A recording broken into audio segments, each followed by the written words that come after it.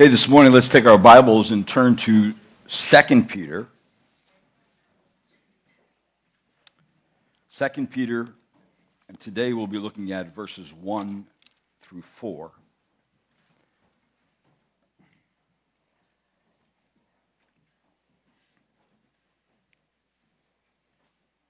And what we do in our church is go through the Bible, because the Bible's a big book and there's a lot of things to know. And we don't want to be those people where Jesus says to them in the New Testament, in the Gospels, have you not read?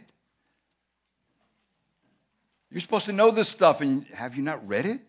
It's in the Bible. God's people ought to be reading the Word of God and read it until you get it. And they ought to be listening to it too. So this morning we're going to look at that. 2 Peter chapter 1, verse 1 through 4. Let's have a word of prayer. Lord, we thank you this morning that we're able to have the Word of God in our hand. We thank you, Lord, that the Spirit of God gives us illumination as we study it. He brings it to our mind and to our attention. He makes it clear. I pray, Lord, that you would do that today as we start this book and go through it, that it would really change us. It would give us the mind of Christ. It would set us up to understand not only what the gospel is, but what the Christian life is. And I pray, Lord, as we understand that, it would just bolster our faith to continue on, putting one foot in front of the other, breathing in and out, and doing the next thing for you.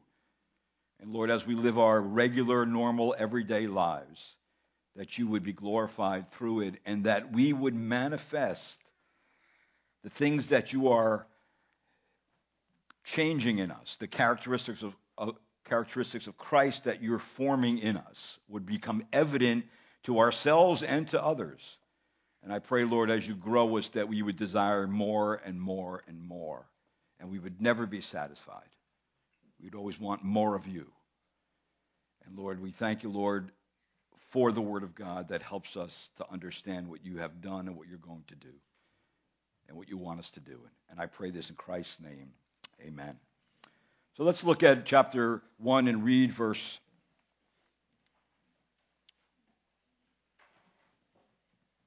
1 through 7 today, but I'll look at verse 1 through 4. Verse 1, Simon Peter, a bondservant and apostle of Jesus Christ, to those who have received the faith of the same kind as ours, by the righteousness of our God and Savior Jesus Christ, grace and peace be multiplied to you in the knowledge of God and of Jesus our Lord, seeing that his divine power has granted to us everything pertaining to life and godliness through the true knowledge of him who called us by his own glory and excellence. For by these he has granted to us his precious and magnificent promises, so that by them you may become partakers of the divine nature, having escaped the corruption that is in the world by lust. Now for this very reason also, applying all diligence in your faith, supply moral excellence, and in your moral excellence knowledge, and in your knowledge self-control, and in your self-control perseverance, and in your perseverance godliness, and in your godliness brotherly kindness, and in your brotherly kindness love. I already prayed, so I just want to go up to verse number 1, and I want you to notice some things about this. This is really Peter introducing himself to us. And he says here, Simon Peter, but actually in the original Greek, it's the word Simeon. This is the Hebrew spelling of Simon, rarely used in the New Testament, only used here and in Acts chapter 15. Actually, I'd like you to turn to Acts chapter 15. We're going to be looking at other passages. But Acts chapter 15, there in verse number 14, you're going to find that what it says there is it actually uses the word Simeon, the Hebrew rendering of his name. And it says in Acts 15, verse 14, it says, Simeon has related how God first concerned himself about taking from among the Gentiles a people for his name. Now, this verse falls in the context of the Jerusalem Council. There was a sect of Pharisees who had believed and then thought that the Gentiles who were being saved should be circumcised and observe the law of Moses. So then Peter stands up, and this is what he says, and look at it, Acts chapter 15, verse number 8. It says, "And God, who knows the heart, testified to them, giving them the Holy Spirit, just as he also did to us, and he made no distinction between us and them, cleansing their hearts by faith. Now, therefore, why do you put God to the test by placing upon the neck of the disciples a yoke which neither our fathers nor we have been able to bear?" Verse 11, important verse. It says, "But we believe that we are saved through the grace of the Lord Jesus in the same way as they also are." So the apostle is laying out there, listen, these Gentiles are being saved just like we, the Jews, are being saved. There's no difference. God's not making a distinction anymore. That this was a little bit unnerving for the Jews, but it was the true. God was moving in this way. And then the apostle Peter went on to say in Acts 15, verse 19 and 20, it says, "Therefore, it is my judgment that we do not trouble those who are turning to God from among the Gentiles, but that we write to them that they abstain from things contaminated by idols, and from fornication, and from what is strangled, and from blood." So Peter just lays down here, if we're going to put any regulations on the Gentiles, it's going to be just these things, nothing else. Because we weren't able to bear all the stuff that was placed upon us. The Gentiles surely aren't going to be able to bear it, but they really didn't mean to them as it once meant to the Jews. So Peter was therefore all of what Christ has done, all of what Christ taught. Peter was there for all of it. He saw everything that the Lord did. And he became the leader, the leading apostle, and actually became the most famous man in the world besides Jesus. The apostle Peter is one that was there from the beginning. No apostle could actually claim that he was the leader of Peter, James, and John, and the rest of the apostles. So if we go back to 2 Peter, we're going to find that the writer of this epistle also mentions two characteristics about himself that explains who he is and what his relationship is to Jesus Christ. Back to verse number 1, he says in verse 1 that he is a bondservant and an apostle of Jesus Christ. That's what he says. The term, of course, for bondservant is actually the Greek word that means slave. He was a slave, and a slave is one who serves in obedience to another's will. One commentator said it like this: a person totally devoted by, owned by, and devoted to Jesus Christ, whose status is not their own, but derived from the master. Now, of course, this comes right out of the book of Exodus, where we know from Exodus that there was a law of slaves. And a law of slaves was that it really can be used as a good example of the desire of someone who willingly gives themselves as a slave to another. And the law went like this. In Exodus 21, just listen what it says. It says, "Now these are the ordinances which you are to set before them. If you buy a Hebrew slave, he shall serve for 6 years, but on the 7th year he shall go out as a free man without payment. If he comes alone, he shall go out alone. If he is a husband of a wife, then his wife shall go out with him. If his master gives him a wife, and she bears him sons and daughters, the wife and her children shall belong to the master, and he shall go out alone." But then it says this: "But if the slave plainly says, 'I love my master, I love my wife, I love my children, I will not go out as a free man. At that point, then the master shall bring him to God, and then he shall bring him to the door or the doorpost, and his master shall pierce his ear with an awl, and he shall serve him permanently. See, that is the picture of a bondslave. Someone who is willing to give themselves to the service of another. And not only to the service of another, but to the instruction of another to do that person's will. So slavery under Christ is completely opposite than that of slavery under sin. Sin and Satan remain cruel masters. They always have been, they always will be. But Christ is a good master to all who put their faith and trust in him for salvation. So Peter, in other words, loved the Lord. The Lord was his master, and Peter willingly became a bond slave, in a sense, having his ear pierced and saying, this mark of in my ear shows that I am a willing slave of the Lord. That should be all for all Christians, right? That we should be willing slaves of Christ.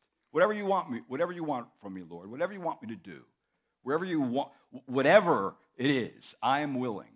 Whatever it takes, I am willing. And that's what we all ought to be. And Peter is presenting himself as that kind of person.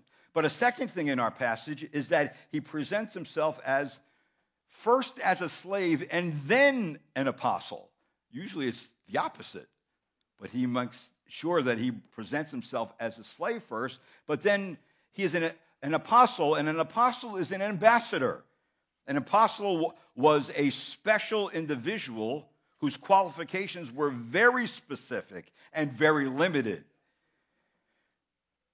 What were the criteria of a person becoming an apostle? Now, this is important because of what's going on today, because people are saying today there still are apostles. No. An apostle had to be a person who had seen the risen Lord. Also, apostle had to be called and commissioned and sent by the risen Lord to preach the gospel. And of course, once they were called by the Lord, then the Lord gave those apostles abilities that no one else had, the working of miracles, the casting out of demons, the raising of the dead. All those equaled works of power. And of course, all those were given to the apostles to authenticate the apostles' message. And of course, it was also given to lay down a foundation for building the church with the message of truth. Like it says in Corinthians chapter 12, verse 12, it says, the signs of a true apostle were performed among you with all perseverance by signs and wonders and miracles. And of course, thirdly, an apostle was given the authority of Christ. See, the Greek term for an apostle was the word apostolos, which in the first century was used of those who had the right to speak or on behalf of the authority of another, of an authority figure. And so we see that this term apostle means that they were a delegate for someone else. They were an envoy for someone else. And of course, we can also use the word ambassador. They were an ambassador for the Lord Jesus Christ. Like it says in Matthew 10, verse 1 and 2, Jesus summoned the 12 disciples and gave them authority over unclean spirits to cast out and to heal every kind of disease and every kind of sickness. You know, that means that today there are no more apostles. If you go back right to the end of the book of the Bible in Revelation, it says that the foundation stones are the names of the 12 apostles. Right? So that means that who's ever claiming to be an apostle today have not read the scriptures. They have not read what the Bible says about it. But Peter is saying, listen, not am I a bond slave, but I am an ambassador for someone else, and that someone else is Jesus Christ. So once Peter tells us about himself, he starts laying down the divine basis for godly living. That's what he does. And so if you look in the end of verse number 1, you'll see there it says, those who have received a faith. So the foundational provisions for spiritual growth for God's people is found really in what God has done on our behalf. And what has he done? Well, he has, first of all, there are 3 things mentioned about salvific faith. And the first thing mentioned about salvific faith is it is a faith that brings salvation and is obtained as a gift. Those who have received a faith. So faith here is the trust which brings a person salvation, and it is the God-given capacity to trust God. Actually, the original word for receive is a word that means to choose by lot. It is what comes to someone always apart from that person's effort. Meaning that the gift that God gives in salvation is a gift. There's nothing you can pay for it. There's nothing you can do to get it. But there's one thing you do get. You get to receive it. So see, here it comes by divine will. And that it is received by divine will. In other words, to receive a gift of God's grace. And of course, we know that, but that is definitely in the mind of Peter when he's bringing this message. And then, of course, the second thing about this salvific faith in verse number 1, it is, notice what it says in verse 1, to those who have received the faith of the same kind as ours, that this faith is as precious as the apostles' faith. Now, you say to yourself, well, why does he say it like that? Well, Peter felt the recipients of the letter had received the faith equal to that of the apostles, a faith that is just as precious and carries with it equal privileges, just like the apostles received. Now, you know what that means. It means this. There's only one faith.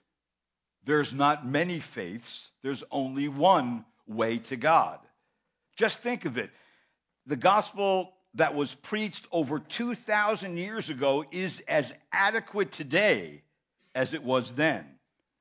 Now, did you notice the stress that Peter put on the central person of the gospel? It's Jesus Christ. In just 2 verses, he uses his name in different forms 3 times. Just letting us know that there is no gospel apart from Jesus Christ. That has to be made clear. But there are many today that think it is important for people to have religion, to believe in God.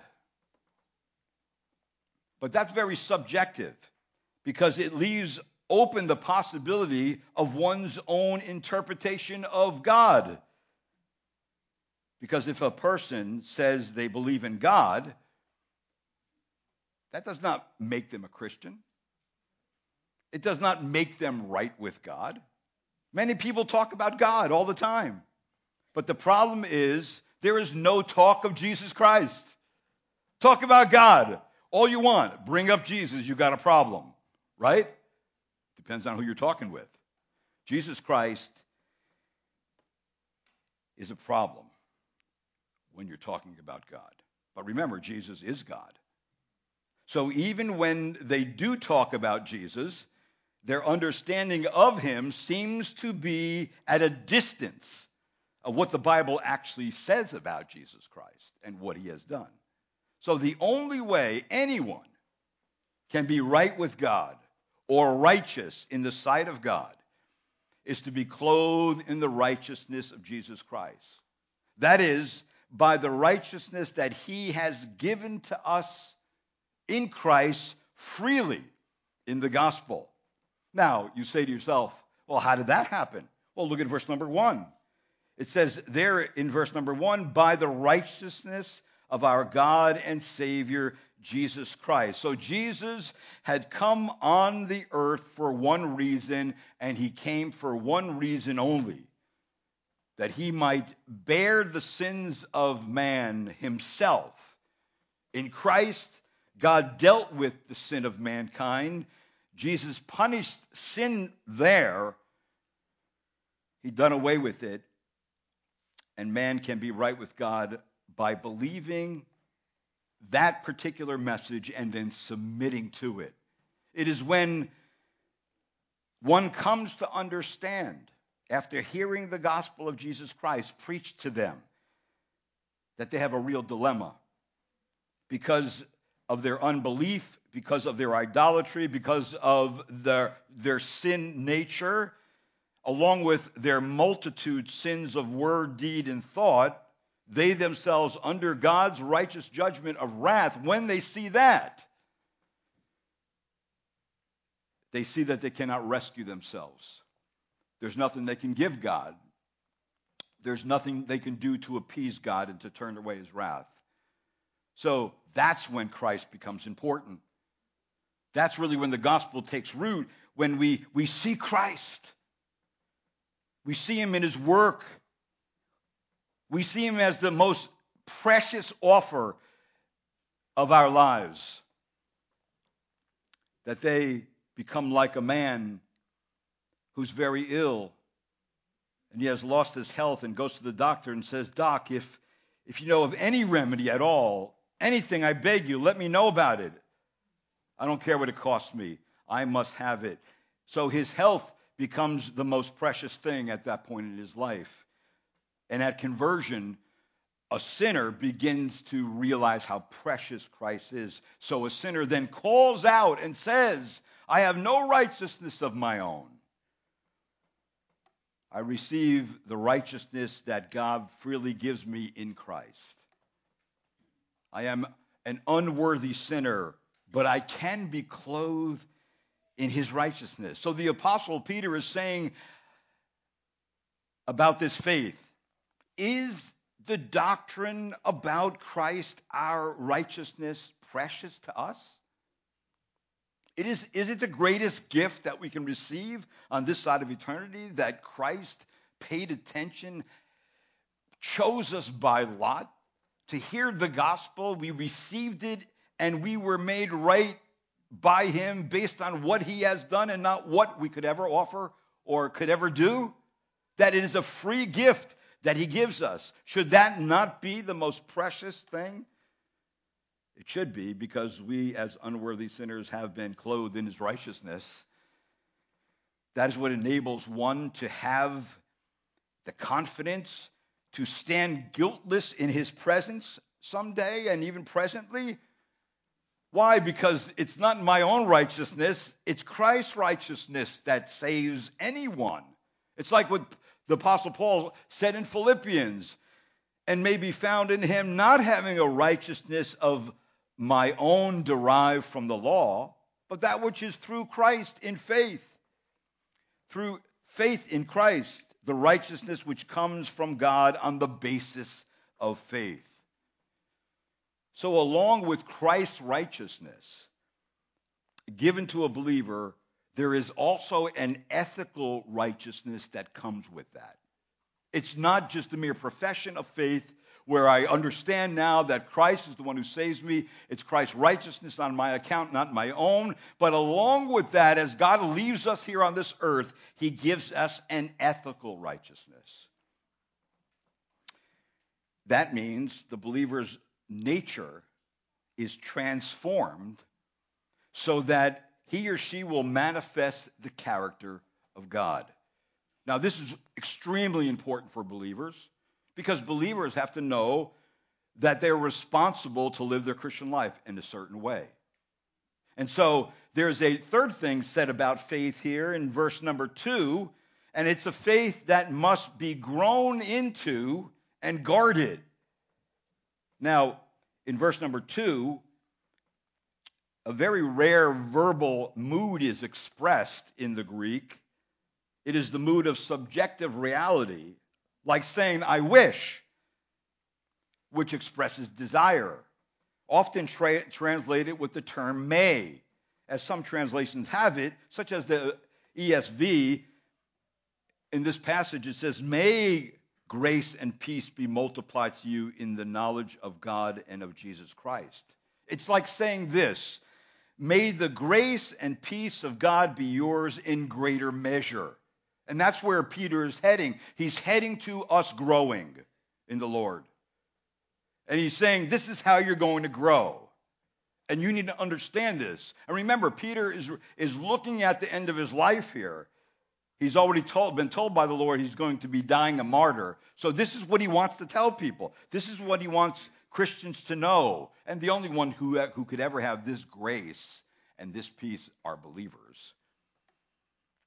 They are given it in greater measure as they what? As it says there, grace and peace be multiplied to you in the knowledge of God and of Jesus Christ, as a person moves further in the direction of that which it seeks to know. And that is, he or she comes to know Jesus better and better. The growing personal knowledge only comes by a personal relationship with Jesus Christ. See, Christianity is really coming to know a person in an ever-deepening personal relationship. That knowing Jesus Christ as a person, when the Apostle Paul penned 2 Timothy, said in really chapter 5, verse number 12, this is what he says: for this reason I also suffer these things, but I am not ashamed, for I know whom I have believed. And I am convinced that he is able to guard what I have entrusted to him until that day. See, Paul didn't say, I know what I believed. He says, I know whom I believed. See, can we say that today? Can you say that today, that you know whom you believed? And it's not just knowing things about God and Jesus. It's not just a quick acquaintance like having met someone for the first time, but a knowledge heading to committed living for the sake of the Lord, like a bondservant, like a slave.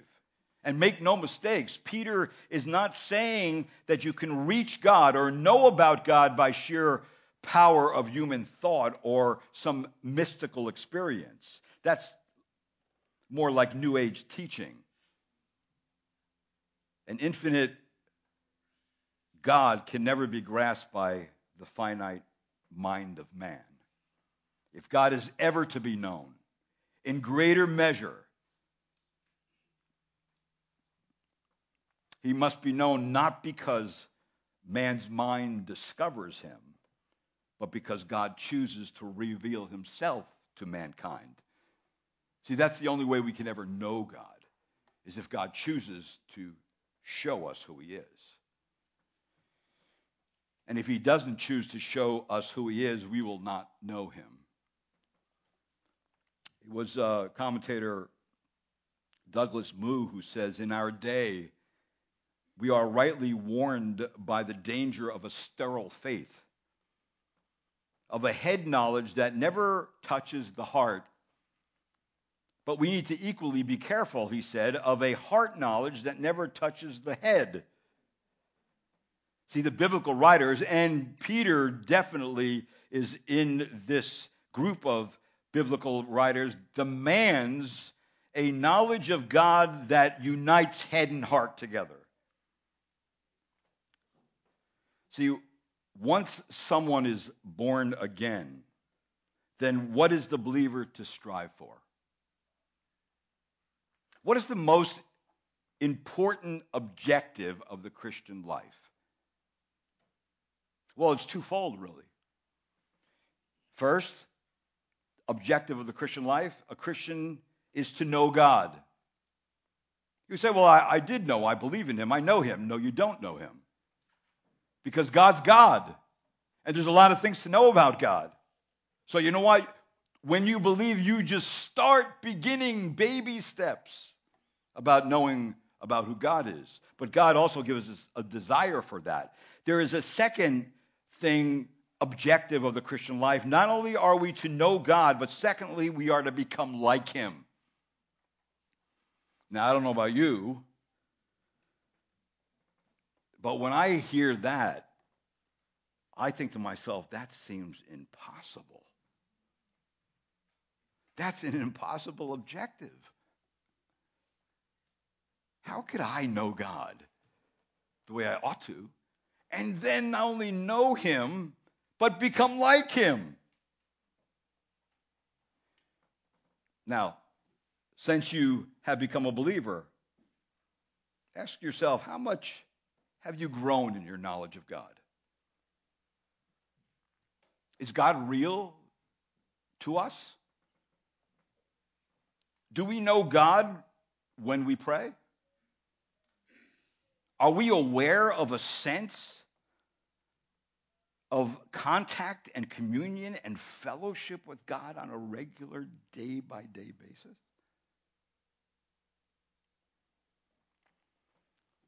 Yes, they're impossible.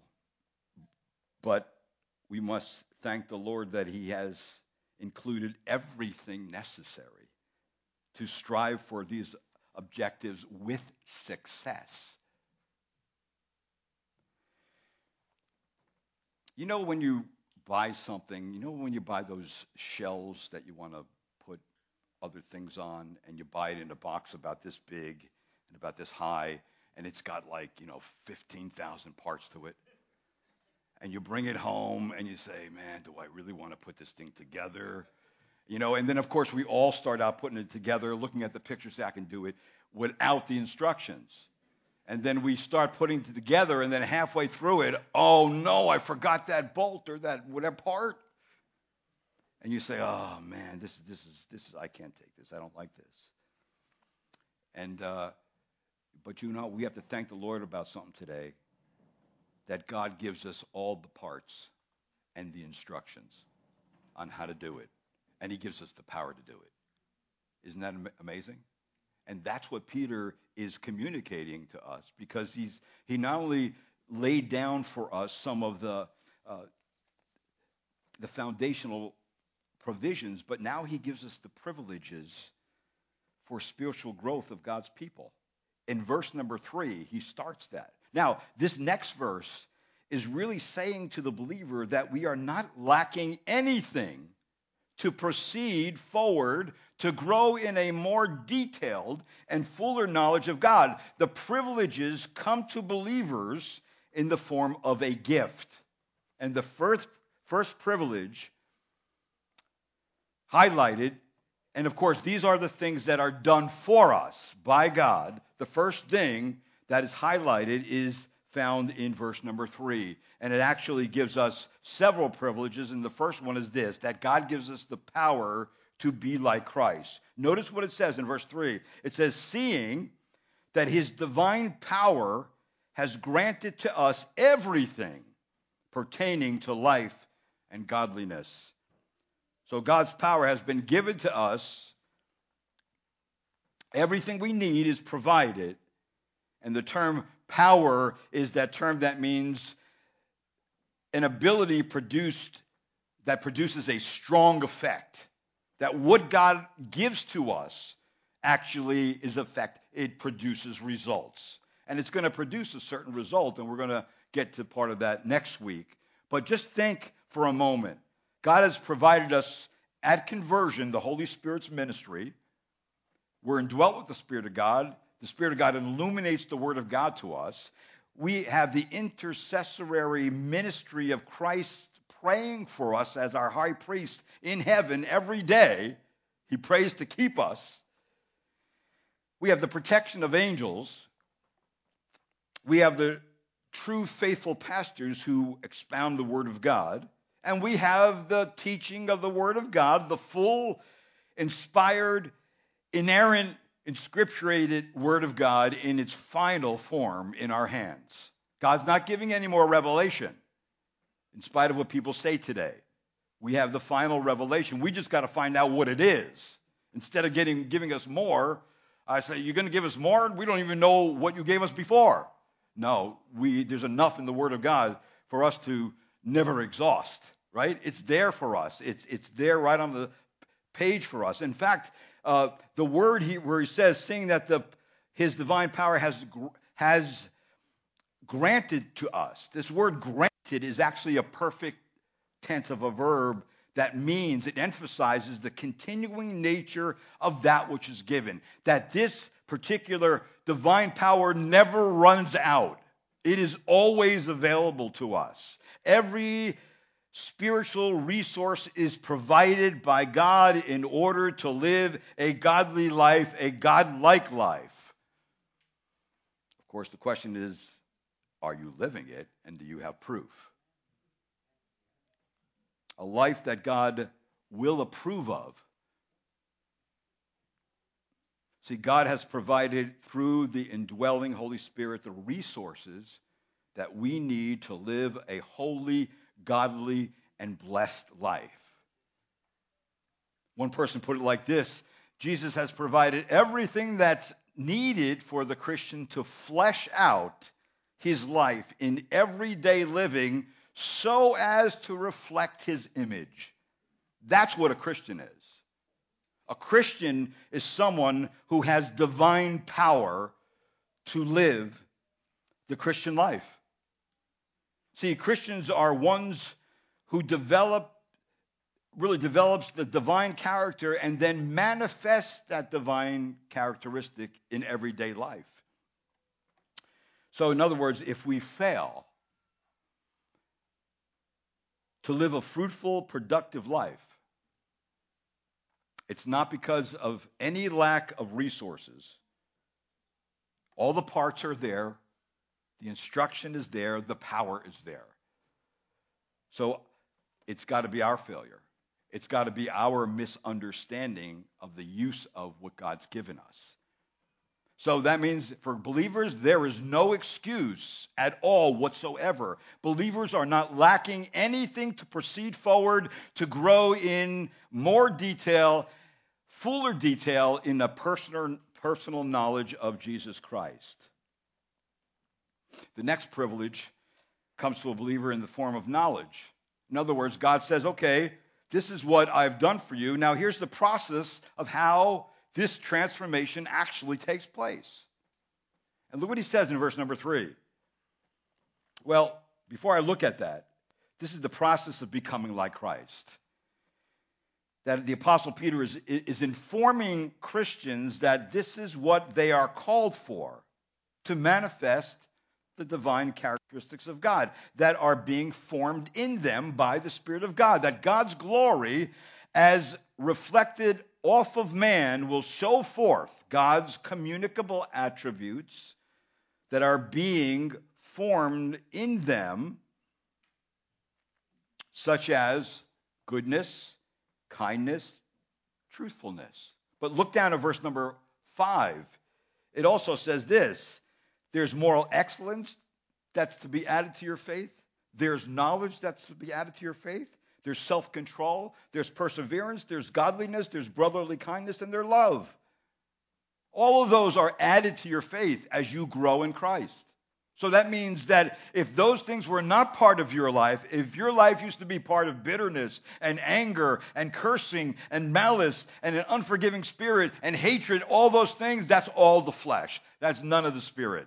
God's going to transform you out of those things. That's what he's going to do. See, that's what a real believer is. A real believer never stays the same.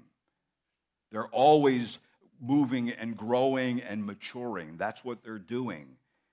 In fact, that's what Paul said to the people at Galatia. He says, my children, with whom I am again in labor, until Christ is formed in you. That's why I'm here. Until Christ is formed in you. That is, that the Holy Spirit of God's goal for you and I is that we would manifest the characters of Christ and that Christ would be formed in us. Now, how is that happening? Well, if you notice In verse number 3, it says, seeing that his divine power has granted to us everything pertaining to life and godliness through the true knowledge of him who called us by his own glory and excellence.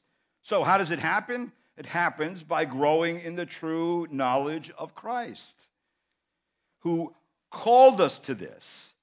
He called us to manifest his glory as it's reflected off us. He's called us to manifest his goodness.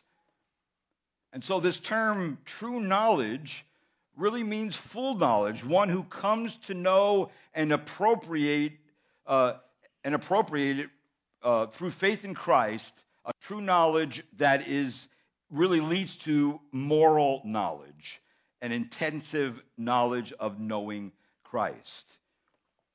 And the Bible says when that knowledge is grown, when you grow in it, it says that in verse number 8, for if these qualities are yours and increasing, they render you neither useless nor unfruitful in the true knowledge of our Lord Jesus Christ. So true knowledge produces results. True knowledge of Christ produces results. Now let me explain. There is such a thing as true knowledge of him. Opposite to this true knowledge is false knowledge. There's a lot of false knowledge. There's a tremendous amount of false knowledge. You know, I say to people, when you come to know God as your Lord and Savior, you didn't know anything right about God. You got to just cast it all out, get your Bible, start reading it, and find out who God really is. And then you're going to replace that false knowledge that you're really coming to the faith with true knowledge. Now, the reason why he mentions it like this, the apostle, is because there is a false knowledge, and the false teachers are spewing out of their own particular doctrine that does not produce the same results as true knowledge of Christ. Their teachings do not lead to godliness, in other words. They lead to something, but it surely is not godliness. Their teaching appeals to the lower nature of man's corruption. And of course, that results from lust and an unconscionable, immoral desire for things that displease God. So remember, if you look over to 2 Peter 2:2, right across the page or the next page, it says this. Remember, false teachers, what they do is they slander the truth. It says, many will follow their sensuality.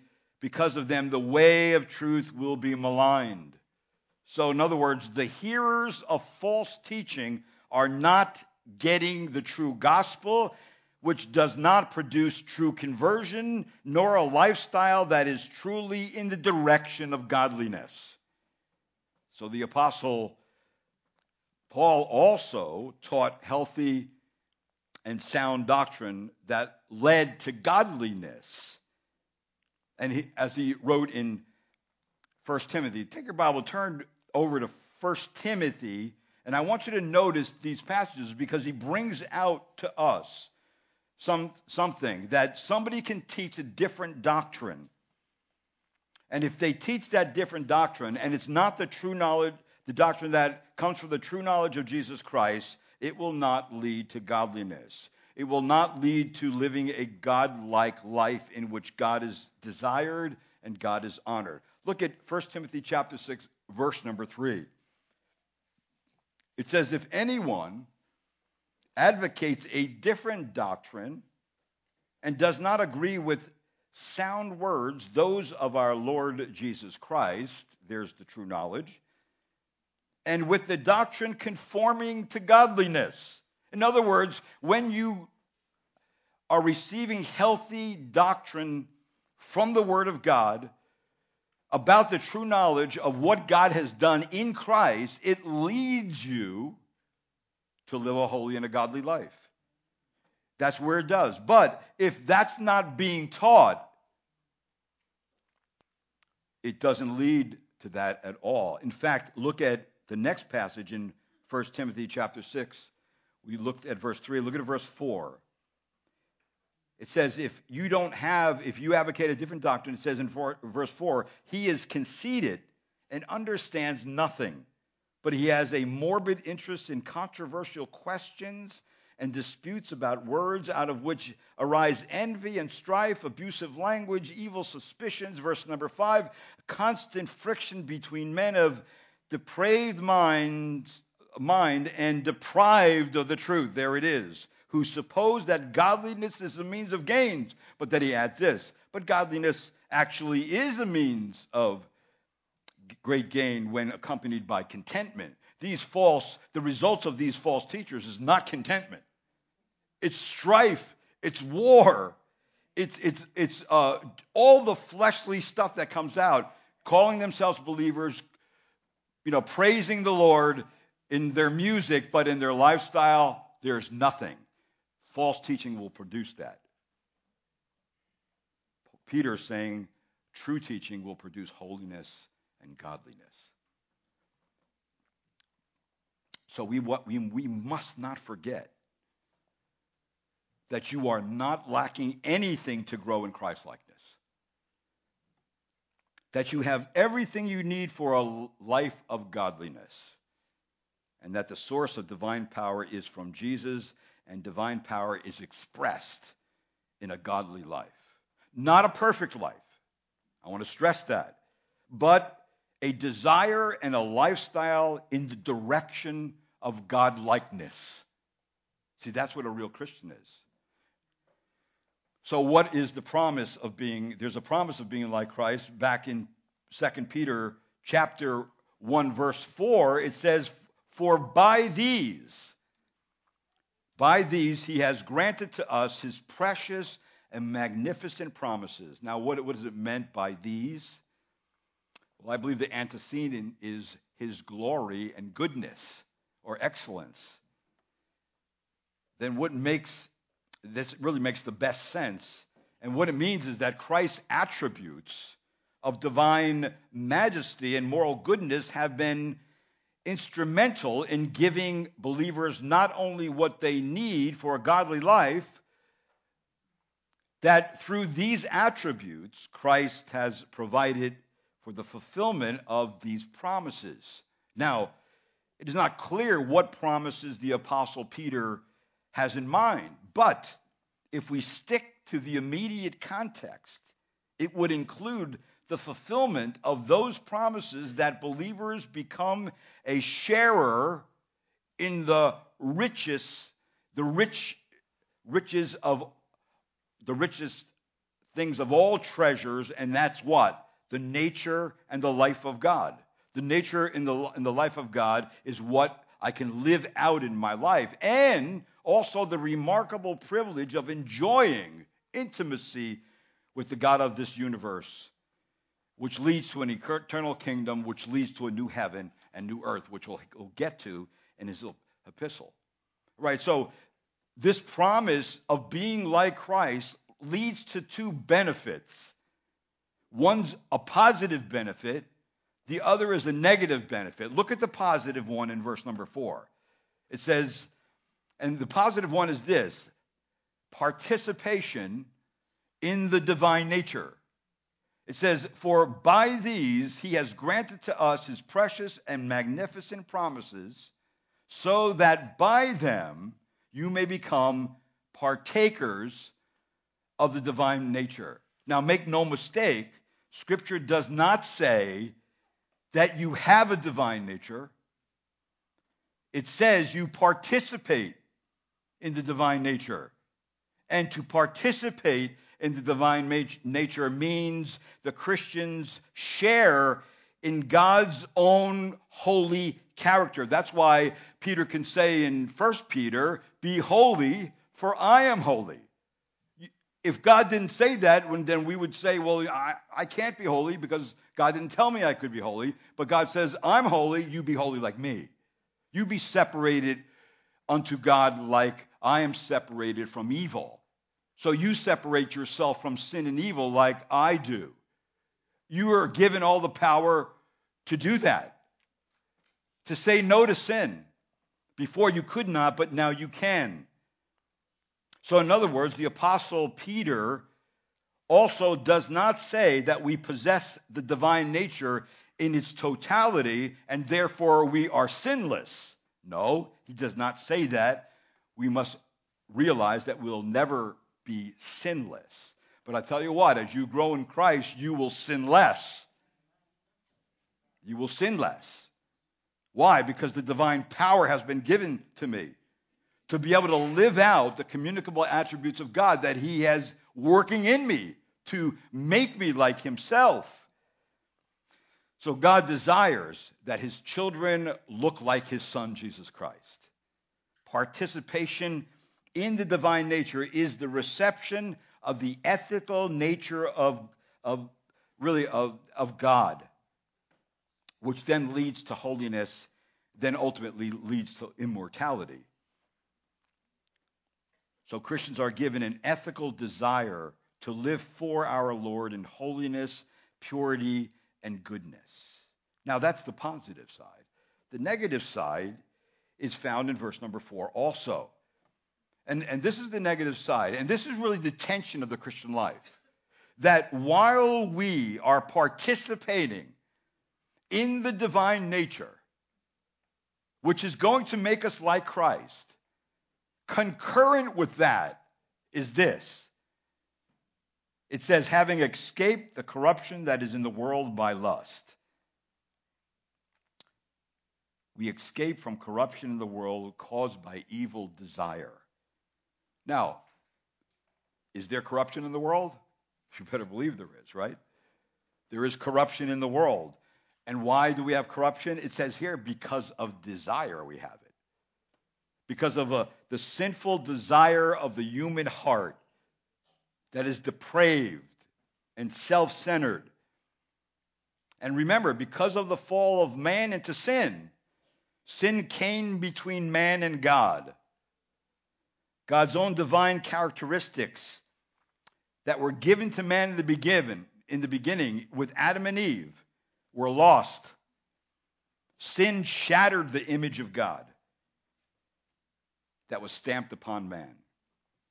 So the part of man that had communion with God died. We died in the fall. So when the gospel comes to you, it's coming to someone who is dead. They cannot respond to God. So God has to do something, right? He has to work on them. He has to bring the gospel to them. He has to open their eyes to see. He has to give them faith as a gift and repentance. He has to bring them to himself, draw them. The Father has to draw them to Christ. And when that happens, then God what? Quickens them, makes them alive, so then they do believe. And they become born again into the kingdom of God. But in the fall, we instantly died to God. We have no way to respond to God in a proper way because we're dead. So since that time, man has been running from God. And when they're running from God, they are governed by sinful desires that panders to their lower nature, to their sinful nature. So sinful desire is all around us. You know it well because you're a human being. I know well sinful desires. And I know when I have a sinful desire. I know when I have a sinful thought. You know when you have a sinful thought. Christians are very aware of those things because they have the Holy Spirit of God and they have the Word of God transforming their mind in their life. So they're very, very sensitive to their sinful desires. And they think in their mind, I don't want to have these desires anymore because I know where they lead to. Before they used to get me in trouble, but now I don't have to give in to them. Why? Because I have the divine, I'm participating in the divine nature of God. And God says, listen, this characteristic of mine, I'll give to you and I'm building into you so you can say no to that other characteristic that is evil. That's the sinful desire. So that means that sinful desire is at the root of moral corruption in the world. And because of moral corruption, the world is subject to decay. It is dying. This whole world is decaying. It's got a curse upon it. We have a curse upon it. And so it's going to totter out, and God is going to replace it with a new heaven and new earth. So then, the escape is from corruption that still remains in this old world. Christians, as they grow in holiness, see clearly their need to separate themselves from the moral corruption that is so much a part of this fallen world. It becomes clear to us that is not the way to go anymore. That is not the decision to make anymore. I am a different person because of Christ, and I want to honor Christ in all my decisions and all my desires. So God restores us in salvation. He makes us spiritually alive. He recreates us after the image of the perfect man, the Lord Jesus Christ. And God is not merely putting a coat of paint on a collapsing house. He is making us new. That's what he is doing. And believe me, we ought to know this. This is important for you and I to know. So then a Christian's participation in the divine nature gives believers a new ability. What is that ability? To resist sin through their union with Christ and his indwelling spirit, in which the desire of the flesh is weakened. And the old rebel voice inside of us becomes muted. I don't hear him anymore.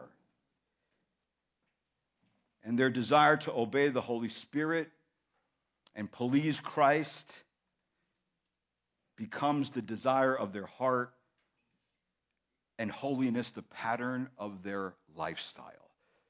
See, that's what Peter wants to lay out before us before he gets into the details. He wants us to know these things. Why? So you're not lied to. So you don't hook on to some false teaching that tells you you can be perfect and tells you all kinds of other strange things that sound true but are not. So you can know that, listen, and examine yourself to make sure that you're in the faith. In fact, he's going to talk about to make sure you're elect. You're one of the chosen. And how do you make sure of that? Because you are bearing fruit that the Spirit of God is producing in your life. And it is manifest outside of your body to yourself and to others. See, that's what you want. In other words, you want to be dragged into a court of law, and the court of law says, are you a Christian? Prove it. And you prove it. And you walk out of there proving it by what? Not your profession, but by your fruits. This is the person I used to be. This is not the person I am. Matter of fact, tomorrow I'm not going to be that person either, because I'm growing in Christ likeness every day. God's given me all the tools, all the power, all the instructions to make sure that happens. We have no excuse, brethren. We have no excuse. Let's pray. Lord, thank you this morning that these are the divine basis for a forward-moving, godly life that is always growing. And we know, Lord, where there is growth, there is life. And so, Lord, thank you. Embed these truths upon our minds. So, Lord, we do them. We just are not just hearers, but we are doers of the word. And, Lord, we know that doers of the word are blessed. You're near to them for blessing and strength. So increase our knowledge of you, Lord, the true knowledge of you, that we may display the characteristics of God in our life. Thank you, Lord. We give you praise, glory, and honor for all that has and will be accomplished. And I pray it in Christ's name. Amen.